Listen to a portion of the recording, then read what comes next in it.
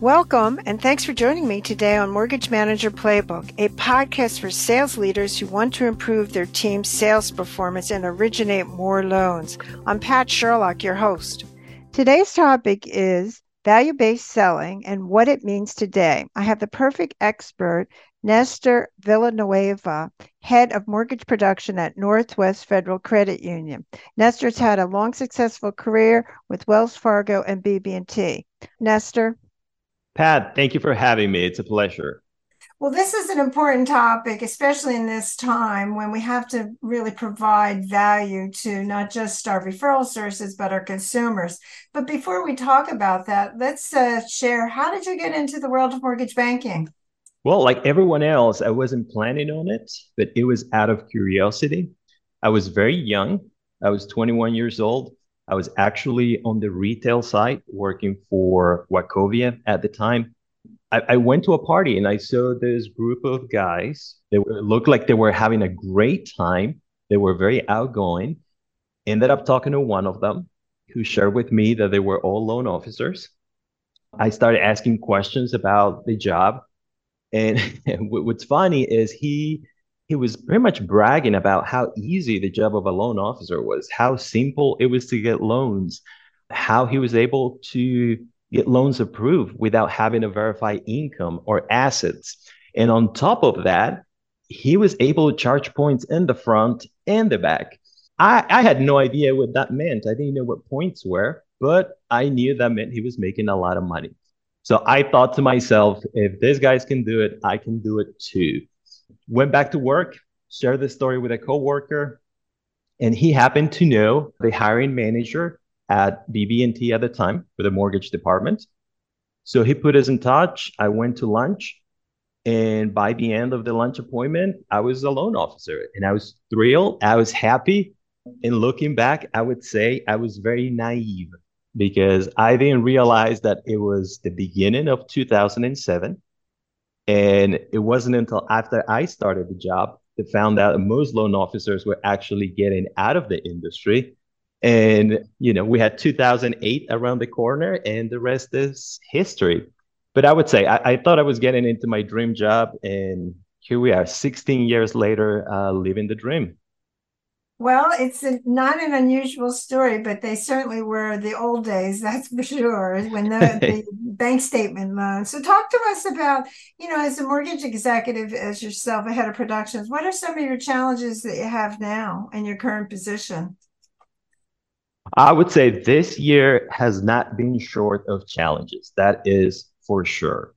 But something that I would put at the center or at the core of all these challenges for me would be getting my team members to assimilate the change and keep an open mind to everything that's happening.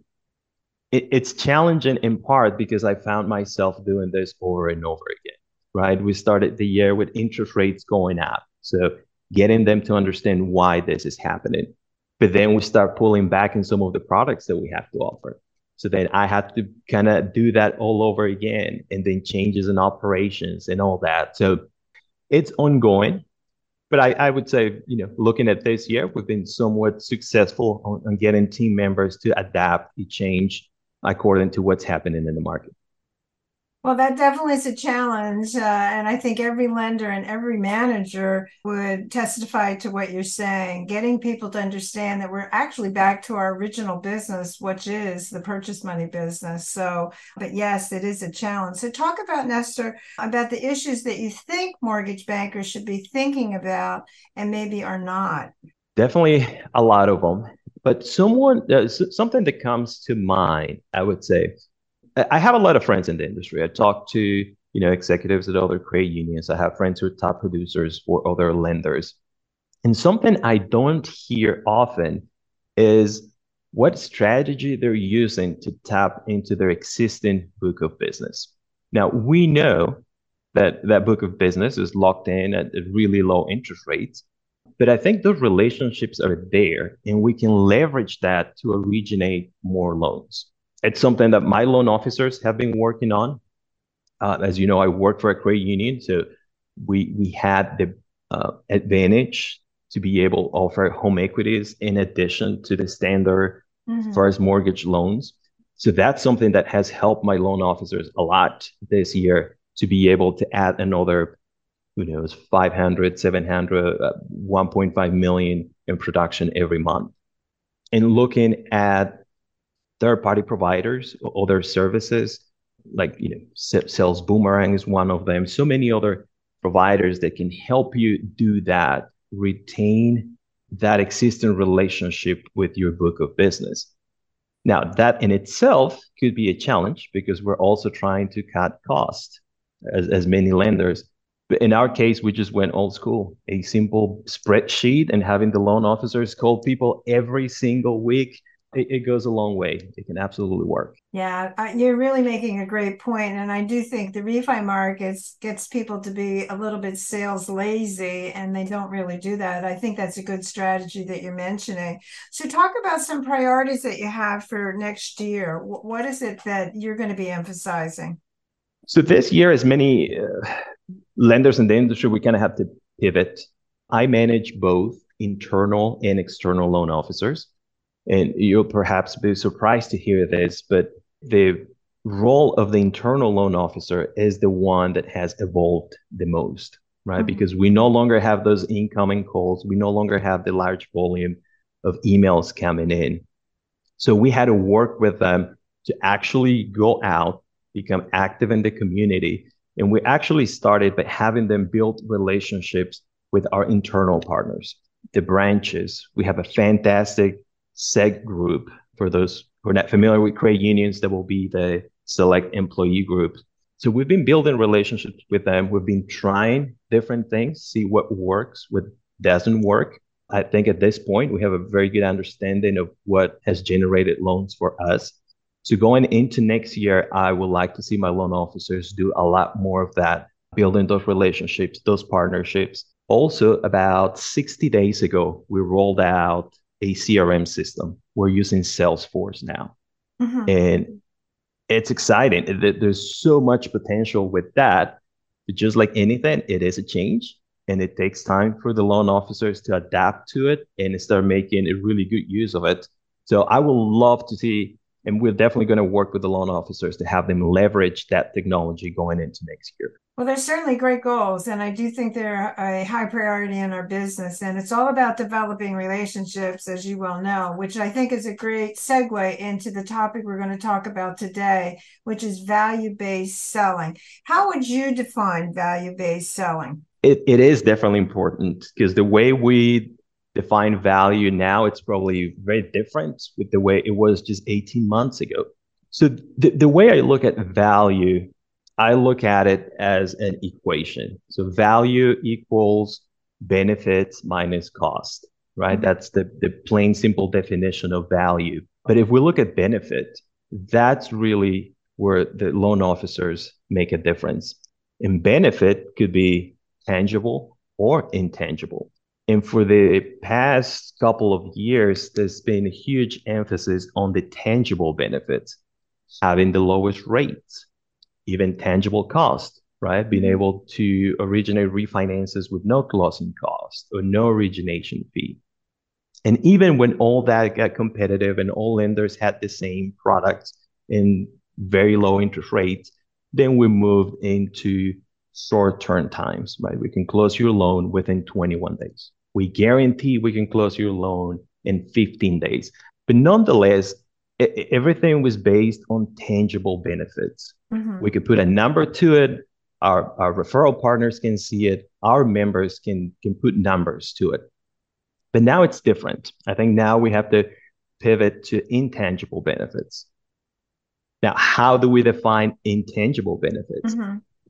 I think that's really where the lender comes into place, but ultimately is the loan officer who will define that to the member or to the referral partner. And I can give you a few examples. For instance, when talking to a member or building that relationship with a potential borrower, an intangible benefit will be whether you actually position yourself as a mortgage advisor versus someone who's just quoting a rate, right? And we hear this over and over again, but in reality, how many loan officers can actually explain what's happening with interest rates clearly and briefly? How many loan officers are asking the right questions about the overall financial picture of our borrowers versus just focusing on the loan? So to me, that's a clear intangible benefit. The ones you add that into equation, it yields volume to our members and helps our loan officers to set apart.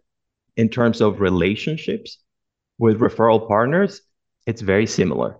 I mentioned switching gears with my internal loan officers this year.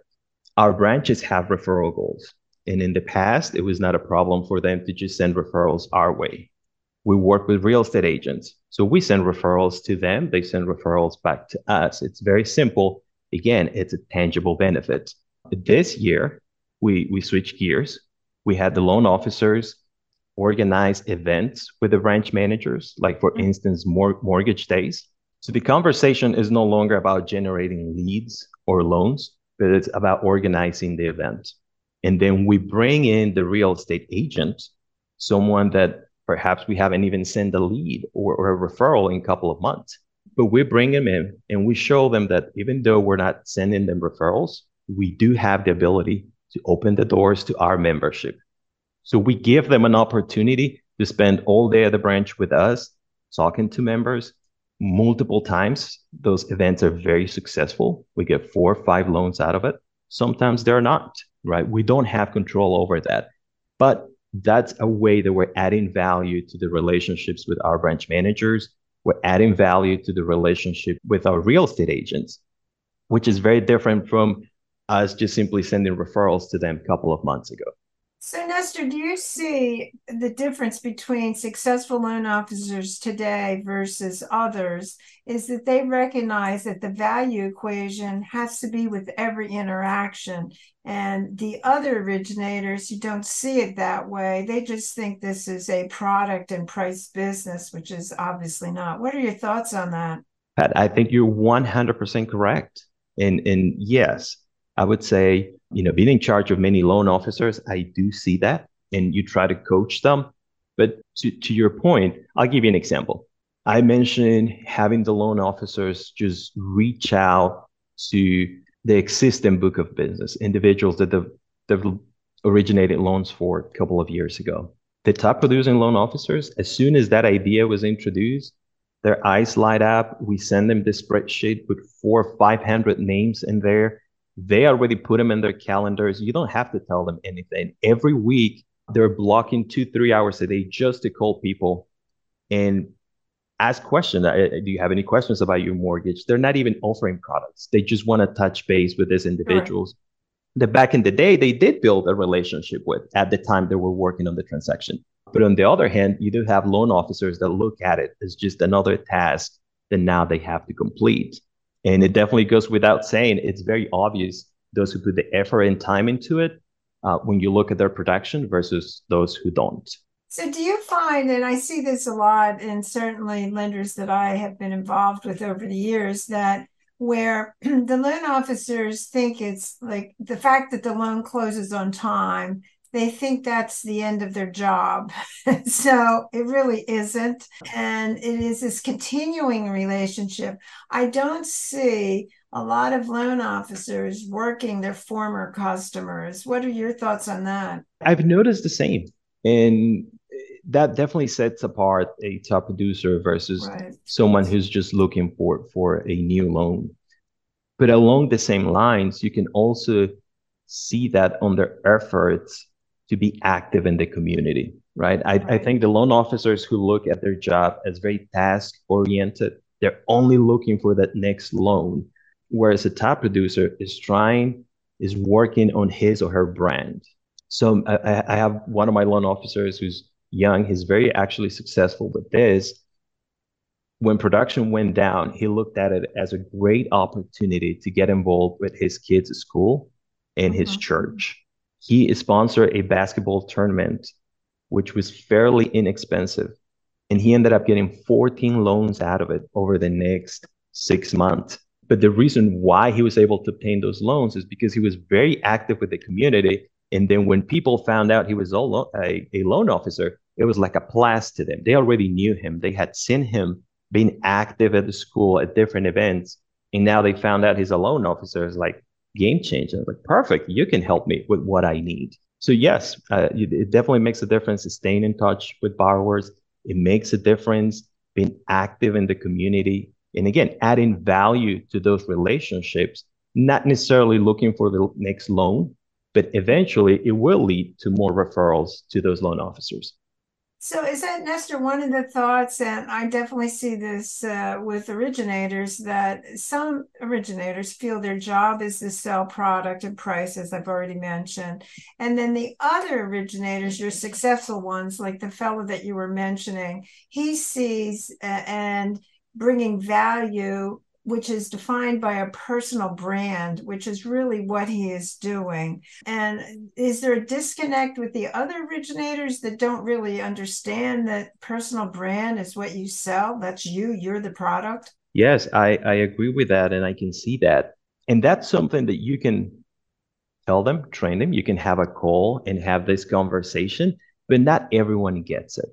Not Right. everyone gets it. And it boils down to the desire to succeed in this business.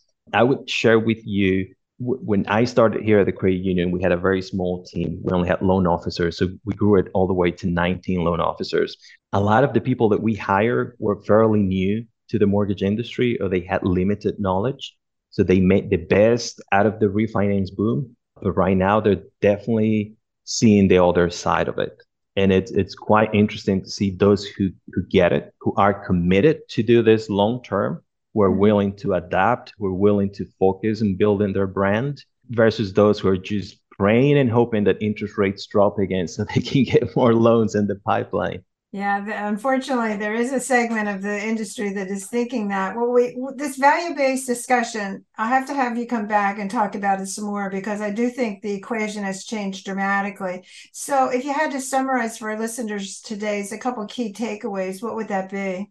One takeaway I would say is take action and look at this where we are right now long term.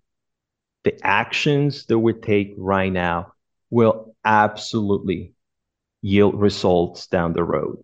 And it's tough to understand that because we're out every week, we're making phone calls, and perhaps the loans are not coming in this week. Perhaps you're not getting those callbacks today, but adding value to our communities, adding value to those relationships that we already have with referral partners and with existing members or existing borrowers, down the road, it's guaranteed to pay off. So that will be my number takeaway. Look at it long way, invest in adding value to those relationships, and eventually we'll be out of this downturn and we'll be able to successfully increase production once again.